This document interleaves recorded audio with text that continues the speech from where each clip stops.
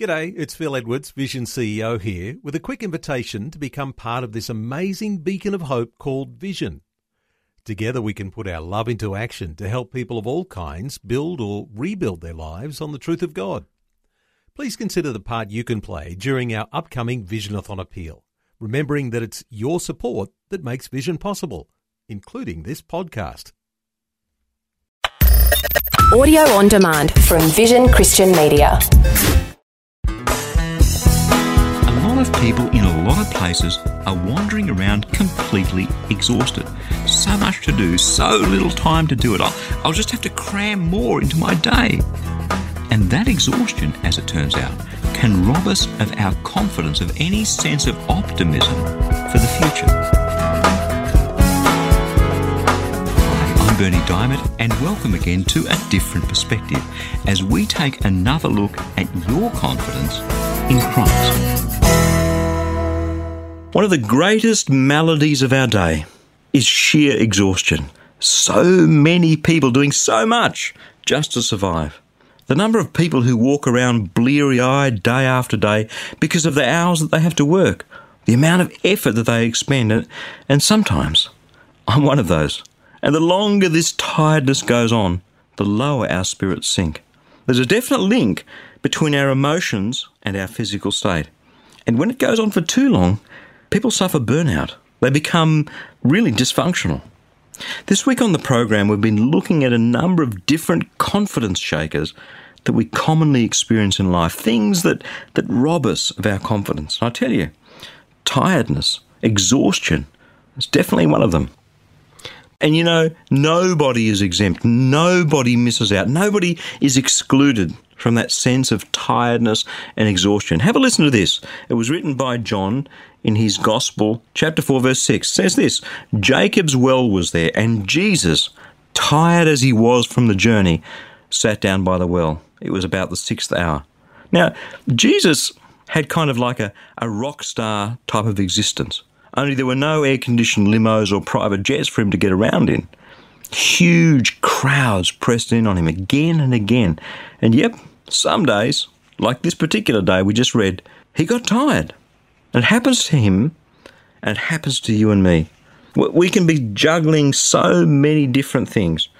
Women often are a mum and a wife, and they work, and some study. At work, we can have to-do lists as long as our arms, more emails flooding in our in trays than we know what to do with. And have you noticed? The pace is relentless. I remember here in Australia, where we have our summer break at Christmas, the place used to close down in mid-December to mid-January. I mean, that was summer holidays. But these days, there's a frenetic pace right up to Christmas Eve, and people are back at work in the first week of January. I'm not sure why that is, but we all seem, bent on self-destruction through more and more and more and more work and activity. Now, if you relate to that, then hop onto our website, adifferentperspective.org, and have a look at the series, Living Within Your Means, that we did on the program a few weeks ago. We go through some of the reasons. So listen to the programs. The web address again is adifferentperspective.org, because this whole tiredness and consumption issue is one that some people really struggle with. Now, here's the impact of it. As we get more and more tired, we're less and less able to focus on the important things, on relationships, on spending time with each other, the things that in our heart of hearts really matter. And then what happens is life gets out of balance. And when your life is out of balance, when you're tired, our emotions go all over the place. They're just all over the place. We react badly to things, we get grumpy, we get tight and stressed, and it's just not good for us. And under those circumstances, we find we just can't cope. Confidence, what's that? Quiet self-assurance and self-confidence turns into desperation. When is this going to end? How long is this going to go on? A lot of people have a sense of being trapped by their circumstances, of being like a little mouse running around inside those wheels, you know what I mean? And there's no way out. Now, I understand that. People sometimes think, what would this guy know? You know, he does a 10-minute program once a day on the radio. What a life! But running a global ministry is hard work. managing people, the ministry's growing, and more stations and more countries and more demands on my time and raising funds to support the ministry. I tell you, I have enough work to keep me going 18 hours a day, 7 days a week. Not a problem at all. And when you are that tired, how do you deal with that?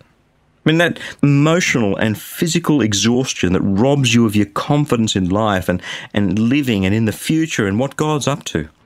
It's really easy to happen. And, for me, because I am someone who works hard and I enjoy my work, but also part of my work is doing this. It's being creative. It's sharing things. It's being enthusiastic. I'm no good to you if I'm burnt out, I'm no good to you if I'm so tired that I'm not enjoying my life and enjoying God, if I'm not confident in what I'm doing. There's a great passage in Hebrews chapter 4.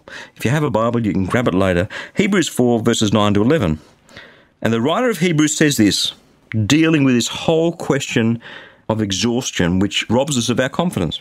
There remains then a Sabbath rest for the people of God. For anyone who enters God's rest also rests from his own work, just as God did from his. Let us therefore make every effort to enter that rest, so that no one will fall by following their own example of disobedience. In other words, God means us to rest. It's part of God's plan. God created the universe, and on the last day he rested. If you read about Jesus in the 4 Gospels, Matthew, Mark, Luke, and John, you know what you see?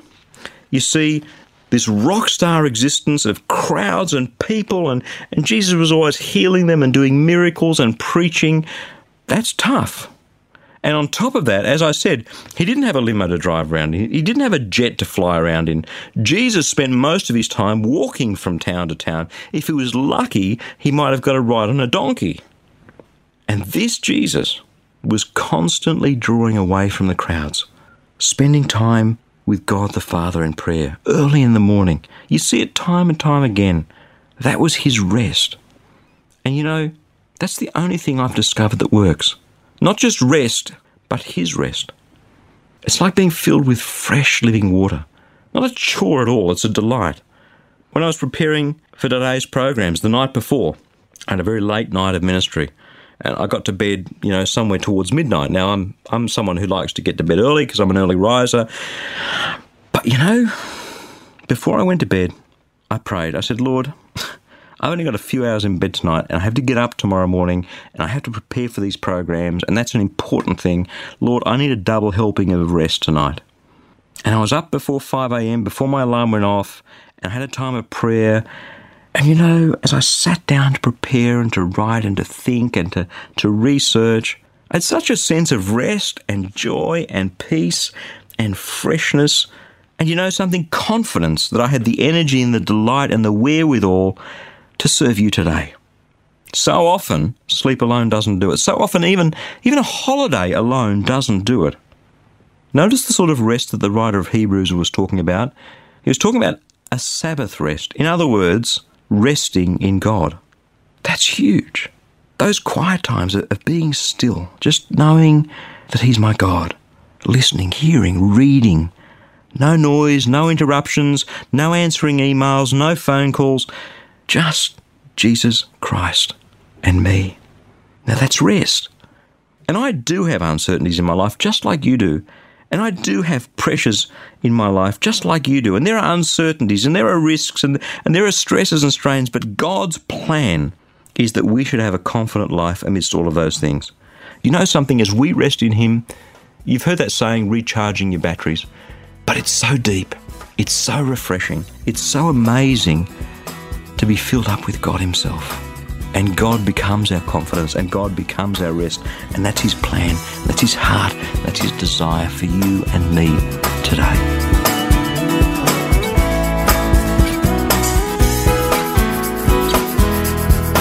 There are so many things that life throws at us that frankly undermine our confidence.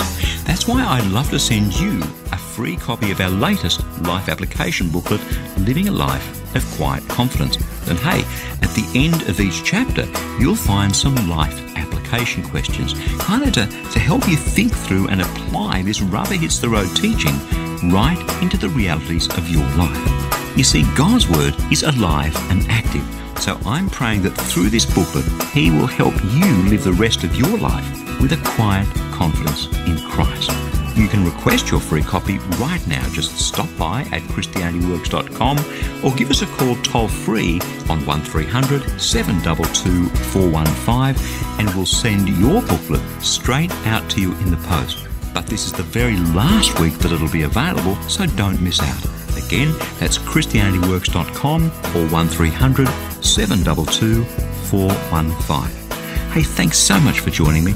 I'm Bernie Diamond, and I'll catch you again same time Monday with a different perspective. Thanks for taking time to listen to this audio on demand from Vision Christian Media. To find out more about us, go to vision.org.au.